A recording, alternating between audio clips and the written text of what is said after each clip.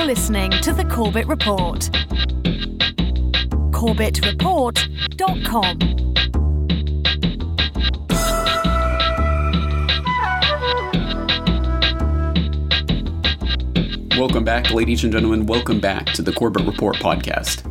I'm your host, James Corbett of CorbettReport.com, podcasting to you, as always, from the sunny climes of Western Japan, here on this 4th day of January, 2013. Welcome to episode 252 of the Corbett Report podcast. Meet Zbigniew Brzezinski, conspiracy theorist. Now, as we all know from our steady diet of mainstream mouthpiece establishment puppet programming and indoctrination over the years, the worst charge that can ever be leveled against anyone in our society is to merely call them a conspiracy theorist. There has been an explosion of conspiracy theories flying fast and furious over the internet. Some believe that the death of Osama bin Laden was a ruse, all to help President Obama get reelected, and that the tornado that killed more than 120 people in Missouri this week was the result of an obscure military-backed research program in Alaska. You know, the Fast and the Furious program was this program that got out of control where we let 2,000 guns basically go across the border and into the hands of the Mexican drug cartel. Everybody's agreed that it was a disastrous program. We were one of the first shows that talked about what a clownish move that was. They were supposed to track him, and they didn't. Now, we all agree on that, but apparently Darrell Issa and the Republicans believe that there is a cover-up of who knew what when about the Fast and the Furious program, and apparently there are conspiracy rumors and theories afoot as to why they're doing this cover-up, why they did the Fast and the Furious program in the first place. So when you talk about lunatic conspiracy theories, well, obviously you go to Fox.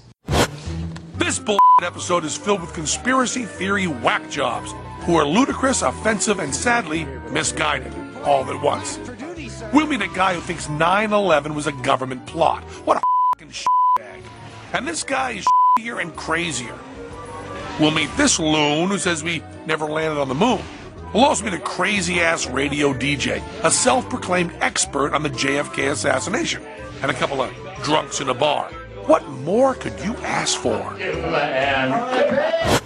When the president took time, and he went into both of these issues in some detail, he took time to debunk both 9/11 conspiracists and deniers of the Holocaust, and then announced pointedly that he was on his way to Buchenwald next. Is there a reason to believe that he thinks that those issues are holding back political progress, that those specific sort of conspiracies and misconceptions about modern political history are part of the problem in terms of moving forward?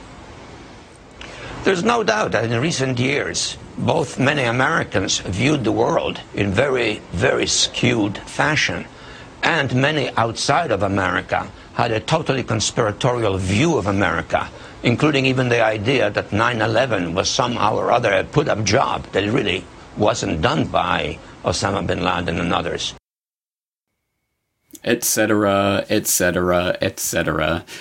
Of course, I could go on and on with such clips, but I don't think we need to belabor the point. The point being that there are certain boundaries to acceptable discourse, and anytime anyone dares to breach those boundaries and stray into any areas of discourse that makes the establishment uncomfortable, they can be labeled conspiracy theorists, and thus anything they have to say, regardless of the veracity of what they have to say, can be discredited by default.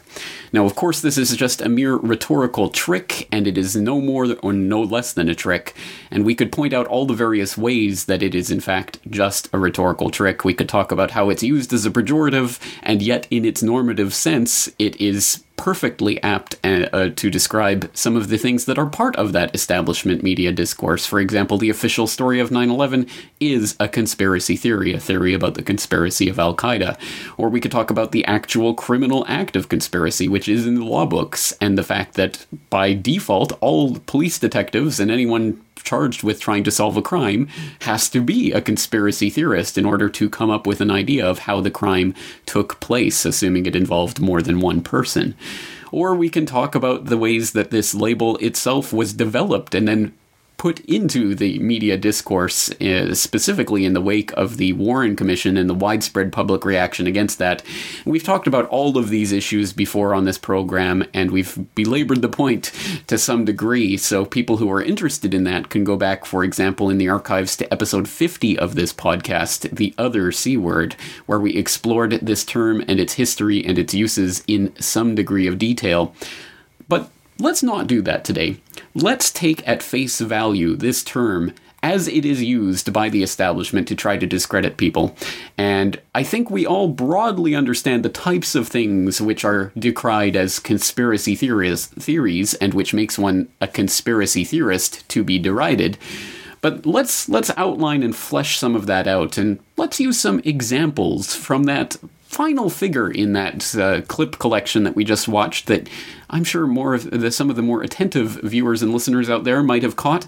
That was, of course, Zbigniew Brzezinski talking to none other than Rachel Maddow. And Zbigniew Brzezinski, of course, a very famous Polish-American professor of political science and geostrategy who, of course, served as the national security advisor to Jimmy Carter from 1977 to 1981. He's the author of numerous books and appears quite frequently in the media to talk about geostrategy and geopolitics. So he's probably familiar to many of the people in the audience, even people who are not familiar with him from our previous episodes where we've looked at him and his work. But let's today flesh out this idea of what is a conspiracy theorist, and let's see if perhaps Zbigniew Brzezinski actually falls into that category.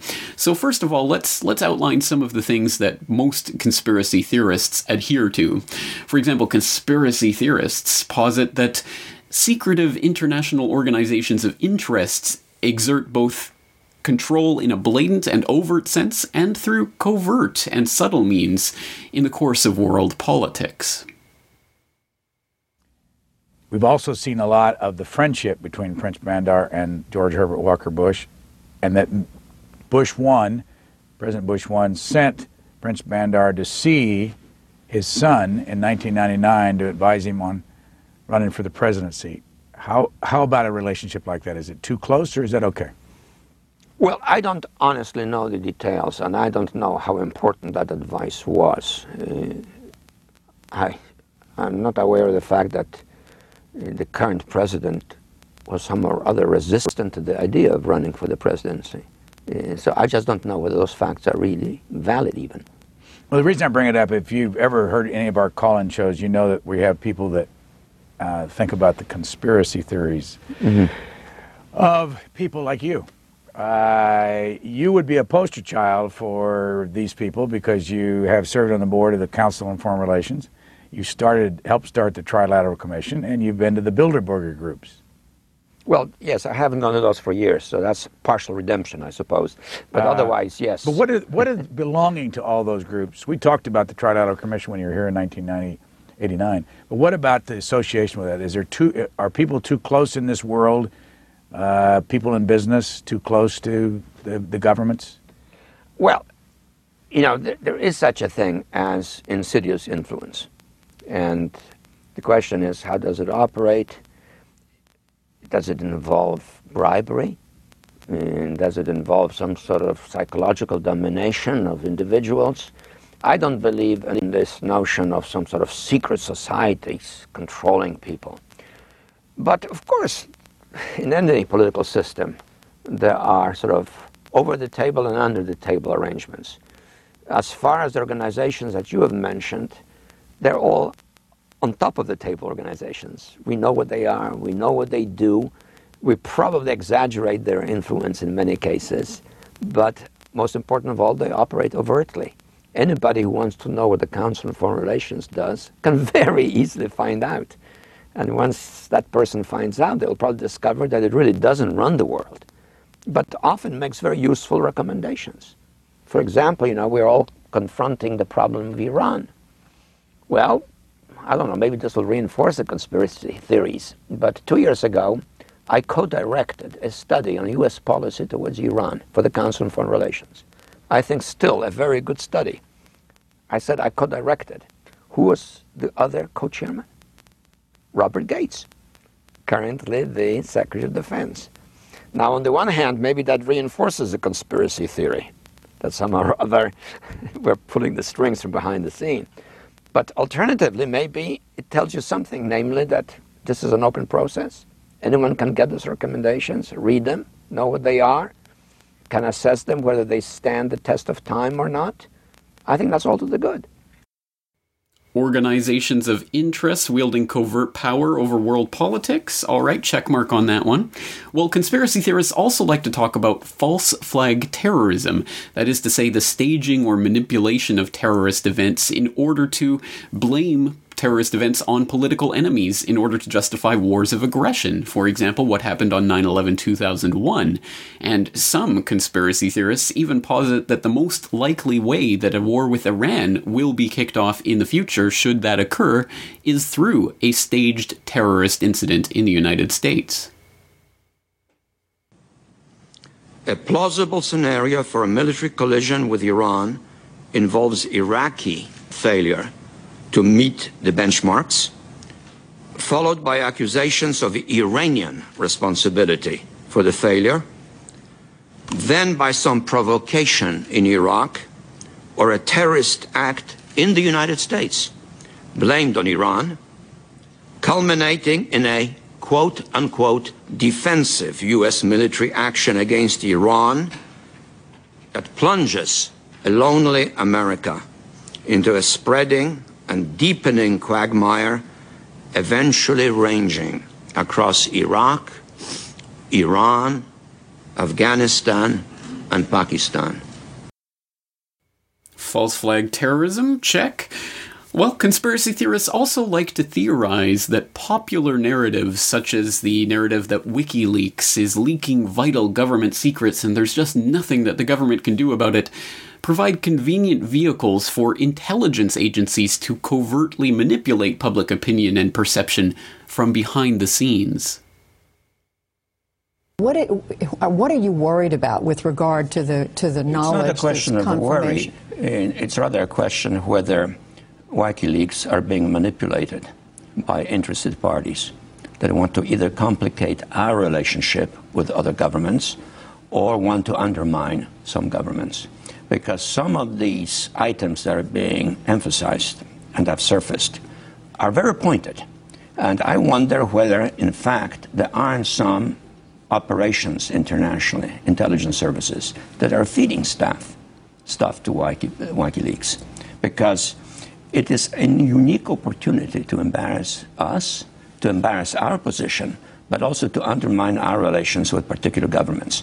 For example, leaving aside the personal gossip about Sarkozy or Berlusconi or Putin, the business about the Turks is clearly calculated in terms of its potential impact on disrupting the American-Turkish relationship. This is criticizing the people around. The top leaders, Erdogan, Davutoglu, and so forth, and using some really, really very sharp language. But this is 250, it's 250,000 documents. Precisely. How easy would it be to seed this to make sure that it was slanted a certain way? Seeding it is very easy. I have no doubt that WikiLeaks is getting a lot of the stuff from sort of relatively unimportant sources, like the one that perhaps was identified on the air.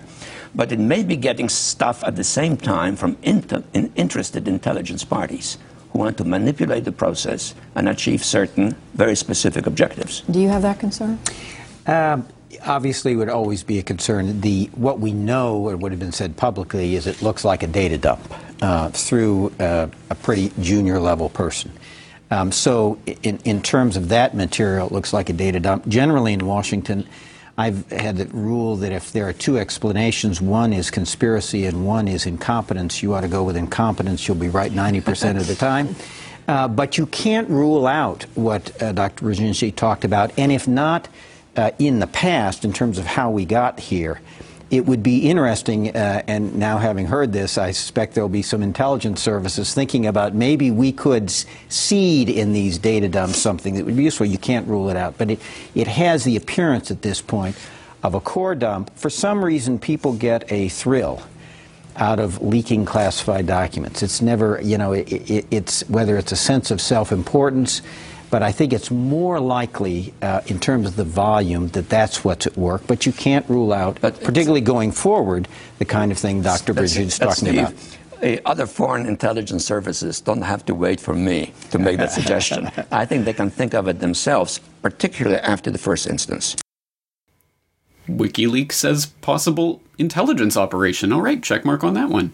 Well, conspiracy theorists also believe that high-sounding talk about responsibility to protect and the isolation of Russia and China from the international community for holding out on the invasion of Syria is, in fact, high-sounding diplomatic rhetorical twaddle designed to distract the masses from the real goal of military intervention in Syria and regime change. If we act simply on the basis of emotion and sort of vague threats that the Russians have to be forced to be good boys, we're going to produce a region-wide outbreak in which the issues within Syria will become linked with the conflict between the Saudis and the Shiites. Iraq will become destabilized. Iran will be involved. The Israelis on the side are also interested in not having a particularly strong Syria, so they're watching carefully. We may have a breakdown of the negotiating process with Iran on top of it, and we're going to have a major international problem in our hands with political and economic consequences that are very serious. And what I hear is a lot of emotion and sloganeering, but I haven't heard what the secret plans that the White House is conceiving actually are and how they're going to be implemented unless we get international cooperation on it. I think that emotion is proper at this point, given what the Assad government has done. They can be proper, but they're not going to be effective. I rarely disagree with Dr. Brzezinski also, but I think the issue here is Russia in many ways. And it's not just about Assad and Syria, that the Russians have become really ugly players in the Putin incarnation. And it's a tremendous problem for the rest of the world, and this is a good place to address it, to try and marshal forces who stand for something different than the kind of thuggism of the old Soviet Union that is represented anew by Putin.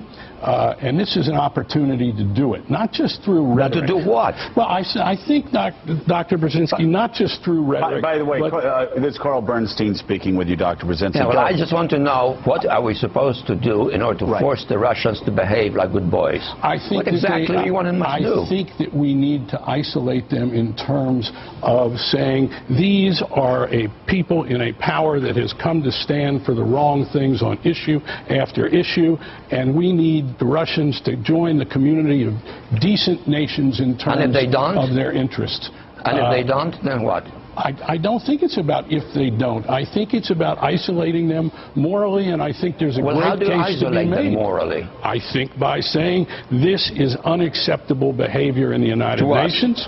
In the United Nations, I think that on the world stage, I think the President of the United States, I happen to agree to some extent without his geopolitical nonsense where Romney doesn't quite know the map of the world well, but I think Romney is right to talk about the Russians in terms of what a terrible force they have become toward really... Okay, so the solution to the Syrian problem is verbal denunciations of the Russians. Well, be my guest. No, I think it's an opportunity for us to isolate the Russians in their moral turpitude. How are you going to isolate them from whom? Are you going to break the Russian-Chinese connection? Are you going to get much of the third world to line up against the Russians on this issue? Many of them have, unfortunately, the same stake, which is in domestic authority and domination, which is not ugly, which is not nice. But, you know, the world is as it is. Just moralistic sounding off is not a solution to the Syrian problem, which is more than just a Syrian problem, and that's the key point. If you want to set the region ablaze, go ahead and start really military actions on our own while condemning the Russians. That seems to me to be the hidden agenda here. Well, once again, we could go on and on and on with these types of clips, and by all means, I suggest you do go to your video viewing platform of choice and type in Brzezinski's somewhat difficult-to-spell name to find out what other clips you can find of him talking about these and other similar issues. And I think you'll find that I have not really misrepresented Brzezinski or his positions in these clips, that in fact he very often talks about these exact types of subjects that the conspiracy theorists also like to talk about, and in largely the same terms. And so it is that we have a very puzzling phenomenon, because whereas you and I, if we were ever invited on one of these mainstream mouthpiece establishment corporate lapdog networks, were to talk about some of these issues in these ways, we would be laughed off the air. We would be derided and berated and called all sorts of names and labels, including, of course, conspiracy theorist. But Zbigniew Brzezinski can go on these self-same establishment media mouthpiece sock puppet lapdog establishment corporate outlets and say the exact same things in the exact same ways, and yet be lauded and praised and held up in veneration. Why is that? Why is there this double standard? Oh, that's right. It's because Zbigniew Brzezinski is not a conspiracy theorist. He is a conspirator, and thus more than qualified to speak on behalf of the establishment in the establishment's own obedient media outlets. But don't take my word for that. Take his. You mentioned something earlier that you've done that comes up right in the spot that you're sitting many times by our callers across the country. And that is a suspicion that there is a conspiracy afoot through the Trilateral Commission and the Council on Foreign Relations. You ran the Trilateral Commission for how long? About 3 years, I think. Something like that, 3 years. Not only did I run it, I helped to found it and organize it with David Rockefeller. So if any of our viewers are conspiracy-minded, here is one of the conspirators. It's funny watching someone try to hide an uncomfortable truth under equally uncomfortable laughter now, isn't it? Well, despite what the establishment mouthpiece media wants us to believe, I think we can all agree at this point that there are organizations of interest that do wield power behind the scenes and behind closed doors, out of earshot of the public, and different groups identify that in different ways, and those on the political left and the political right, and the occupiers and the Tea Partiers, and people of all political stripes and persuasions can agree that there are organizations of interest and insidious insiders behind the scenes that do manipulate world geopolitics at this stage. And we don't have to go too far out on a limb to posit that Trilateral co-founder, CFR member, Bilderberg attendee Zbigniew Brzezinski is one of that globalist clique. But, of course, this raises the question, if he is a conspirator who is happy to identify himself as a conspirator, if even behind an uncomfortable laugh, and who often talks about these types of conspiracy theories as mere matters of fact rather than conspiracy theories to be derided, it does raise the question, then, what is this conspiracy aiming at? What is he a conspirator of? What are they doing? What is this vision that they have, and what are they trying to achieve? Now, of course, we've talked about the formation and the drive towards one world government, and what exactly type of government these people are aiming at, but perhaps it's best to leave this to Brzezinski himself to explain for himself.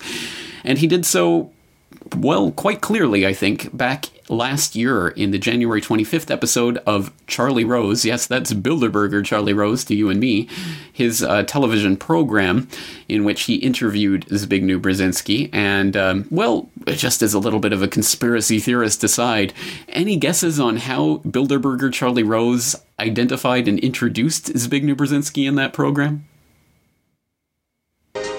Dr. Zbigniew Brzezinski is here. He serves as National Security Advisor under President Jimmy Carter. He's also an author and professor of foreign policy at Johns Hopkins University. In a new book, he reflects on the global shift of power from west to east and America's role in the New World Order. Imagine my surprise. Well, all right, then let's get to the meat and potatoes of this conversation, where Zbigniew Brzezinski outlines his vision for an American-dominated 21st century of global hegemony. So let's assume everything that you say is right about where we stand with the rest of the world. That's a pretty good assumption. Why am I surprised you would say that? Let's assume you are right in this case, okay? So let's assume that the president then says, okay, I buy it. You know, our relevance perhaps is not as strong as it was. The admiration of the rest of the world for us is not as strong as it was. We made some mistakes. We look at a part of the world that we have been a primary player, and they're now in pursuit of a different relationship with each other, and they're agents of change we have no control over. Islamism, bring one example of that. So what do we do to make sure that we build on what foundation we have? Well, obviously, this could take hours to explain, but let me make a very brief comment. Well, you try to explain it in this book, by the way. Which is, 200 pages of reading, which would take hours, unless you're a very fast reader. One, we really have to try to help reconsolidate and revitalize the West. Right. Because alone, we are really no longer so dominant. And what do you mean by revitalize the West? Well, okay, that means engaging with it. First, in dealing with our problems as a partner. Yeah. And second, enlarging it, drawing in Russia, drawing in Turkey. Because if they become part of the West, they are in effect becoming democracies. Would you draw Russia into the NATO? If they're ready, if they are a real democracy, then at some point, yes, a problem NATO will be necessary by then. But Russia cannot be part of the West unless it is really democratic, because that's the essence of the West. So we need a stronger West, which in a way is the spearhead for a more decent respect for human rights and decent governments around the world. Whatever other charges you can level at these people, you certainly can't blame them for a lack of ambition. And that is an ambitious goal for the 21st century, to not only expand, but to consolidate and make global the hegemon of the West through complete political, economic, geopolitical, social, and cultural domination of the rest of the world. It is a very tall order indeed. But having said that, and having acknowledged the hubris from which such a quest obviously springs, one can be forgiven for giving in to a certain extent to the pessimism and the fear porn addicts in the crowd who would argue that it's basically a done deal. This plan has been unfolding for decades, if not centuries, pretty much unabated and even unquestioned by a public that has been cowed into submission because they're afraid to be called conspiracy theorists for even talking about these issues, let alone doing anything about them.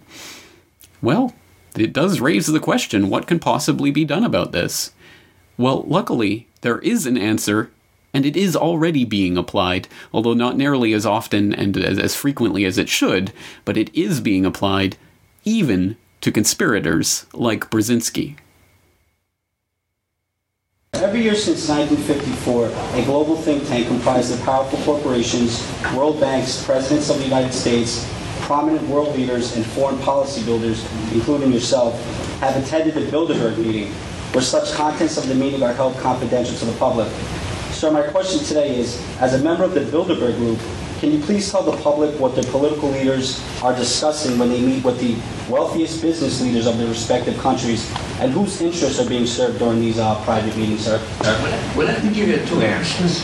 The first answer is the purpose of these secret meetings is to devise more effective ways of sucking blood out of poor people, exploiting them, and subverting their identity and is that sarcasm, sir? Independence to foreign control. That's one answer. And no doubt you should be very pleased with it. Now, there's a second answer. First of all, I'm not a member of Bilderberg, contrary to your information.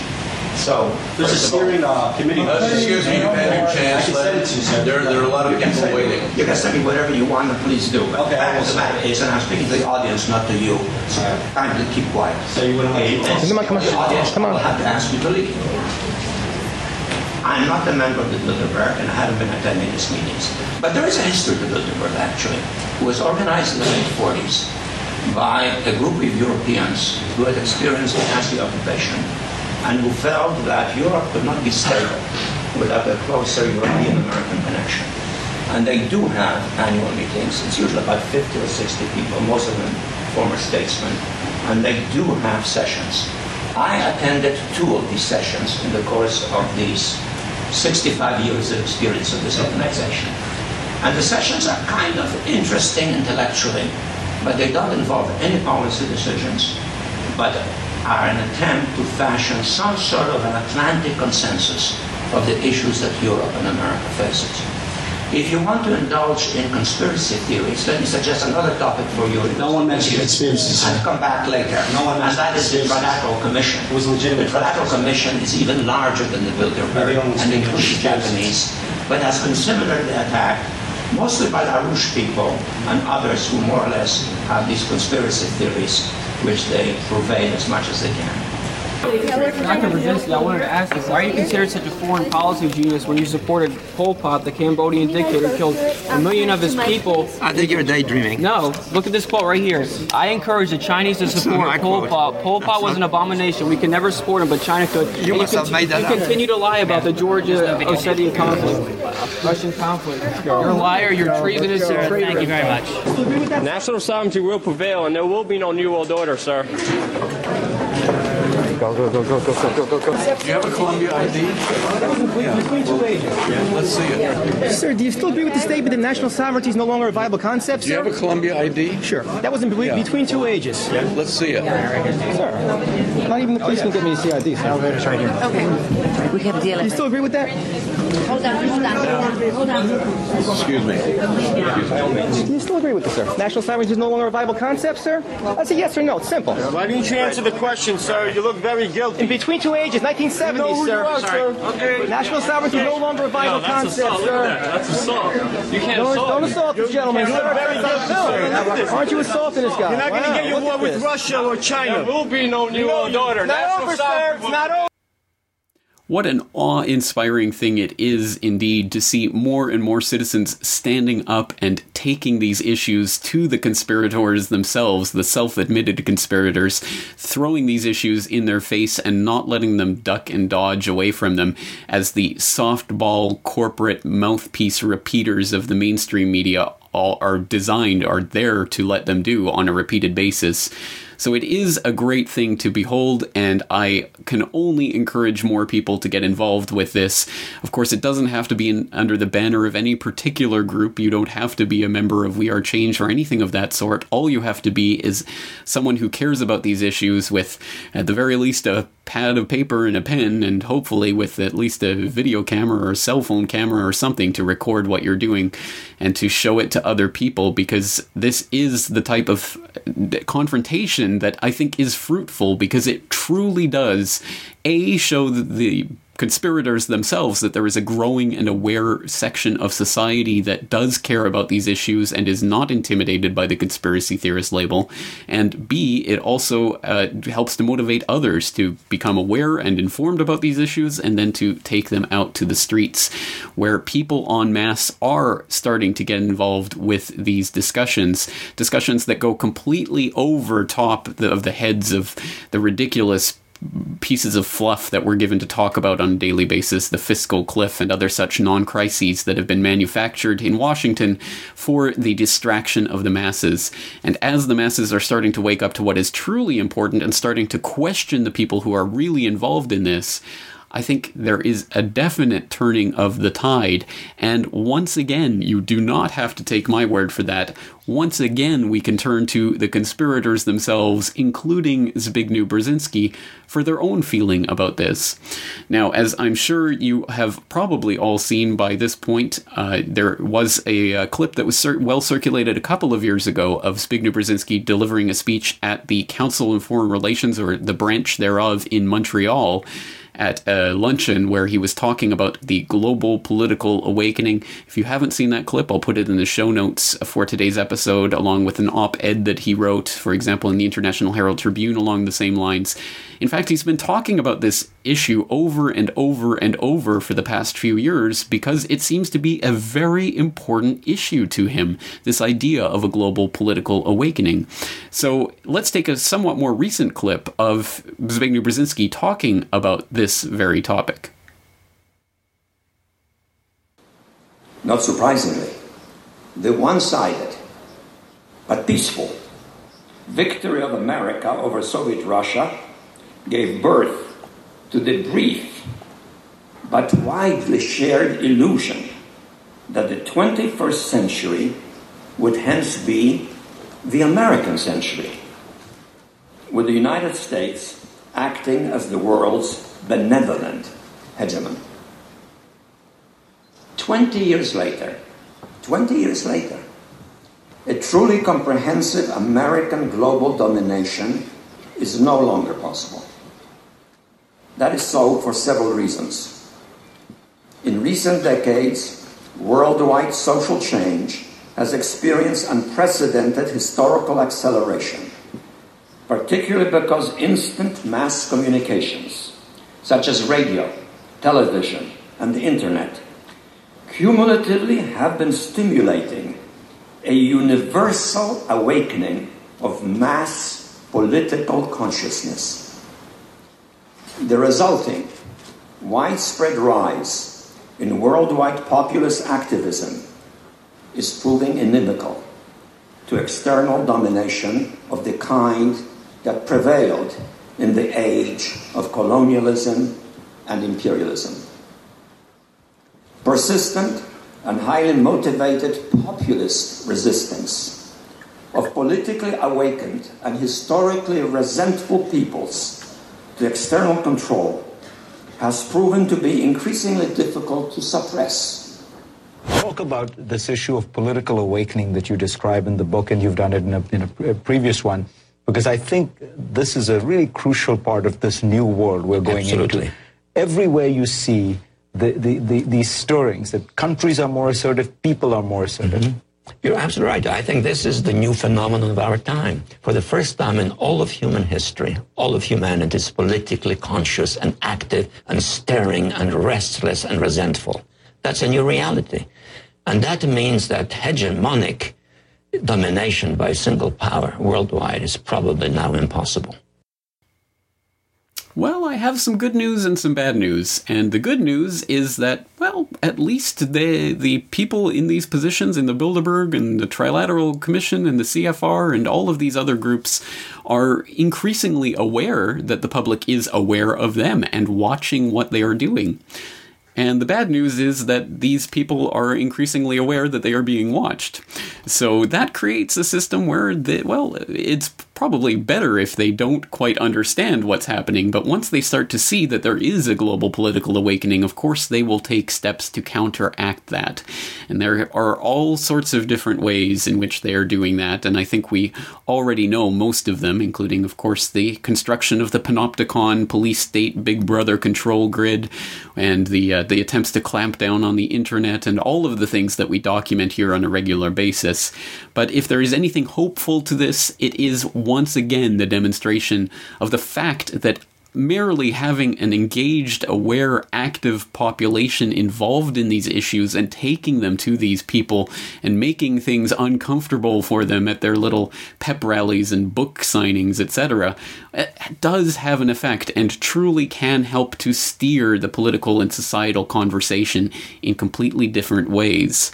So it is hopeful at the end of the day. I think that there are things that people can be doing, and they can be looking to groups like We Are Change and what they are doing as an example of the type of thing that can be done, and that's certainly not all that can be done, but it is an example, and it does show that it is having an effect. At the end of the day, whether it will be enough, well, that's a calculation that remains in the balance. And for the time being, we will be here on the Corbett Report documenting it. So that is it for the first episode of the Corbett Report podcast for the new year. As you'll see from the release date of today's episode, we are returning to the original release date of the Corbett Report podcast. Every Friday from now on, the podcast will be being released. And there will also be some different amendments and additions and extra little bits to the podcast that will be popping up in the next couple of weeks, with the first such one dropping next Monday. So for those of you who are subscribed to the podcast feed on CorbettReport.com, that will be arriving in your podcatcher on Monday. For those who are not subscribed, I hope you will. The RSS feed's, of course, completely free to subscribe to, and instructions are on CorbettReport.com/subscribe. The Corbett Report is brought to you by you, CorbettReport.com/support. You can buy our DVDs or subscribe to my weekly e-newsletter. And on that note, that's all for today, so thank you for joining us, and I look forward to talking to you again next week. No one wants to be friends with them. Conspiracy theories. When we tell the truth, they say, man.